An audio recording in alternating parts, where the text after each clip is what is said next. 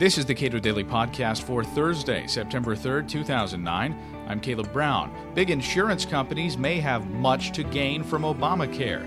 It's the mid-sized insurance companies that stand to lose the most under the president's plan to increase the reach of government into health care. So says Mike Tanner, Cato Institute Senior Fellow and co-author of the book, Healthy Competition. The constant refrain from Barack Obama has been he wants to keep insurance companies honest, but you won't have to switch out your insurance plan for one that's designed by the government. But at the same time, he is prepared to support potentially an individual mandate. Why?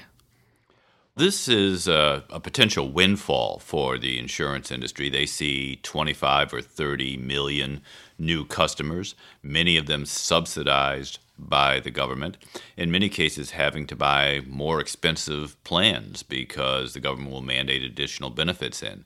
So they see a great deal of money potential on that end.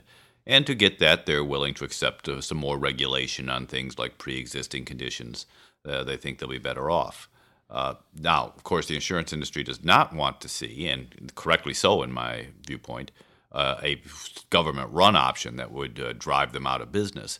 So they, right now, are at the table trying to rake in the pot without losing anything on the other side of it. At the state level, do insurance companies really care when service providers essentially lobby state governments to push to have their particular procedure or often a particular drug covered, being mandated to be covered by insurance plans? Well, to some level, insurance companies are bothered by state mandates because large companies are able to self-insure and exempt themselves from the state mandates under ERISA.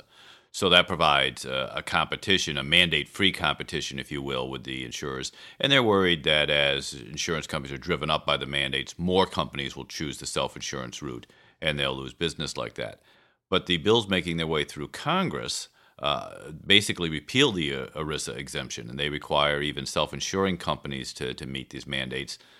So you're not likely to see the same issue. One thing we should understand is this is not a new phenomenon. If you go back to 1993 and HillaryCare, I think the common perception is that the insurance industry turned against HillaryCare and they ran the Harry and Louise ads and basically defeated this. But that's kind of a misperception. Small and medium-sized insurance companies did oppose HillaryCare. But the big insurance companies, they were part of Hillary's secret task force. They were there at the table and helped craft the bill. You know, the big insurance companies have always been in favor of limiting entry and regulations that drove up costs for small insurers, while they seized a larger and larger portion of the subsidized and mandated market. So once again, if we take President Obama at his word about his desire to keep insurance companies honest and increase choice and competition, once again, why wouldn't we expect him to support something such as the interstate sale of insurance policies that could stand to benefit many of these small, medium-sized insurance companies? There's an area where, once again, the president and the big insurance companies are on the same page. They have an enormous market share in many of these states. 2 or 3 insurers start dividing up the market between them. They don't want to see competition across state lines. They oppose interstate competition in that way, and the president agrees with them. He also has not supported allowing people to buy health insurance across state lines.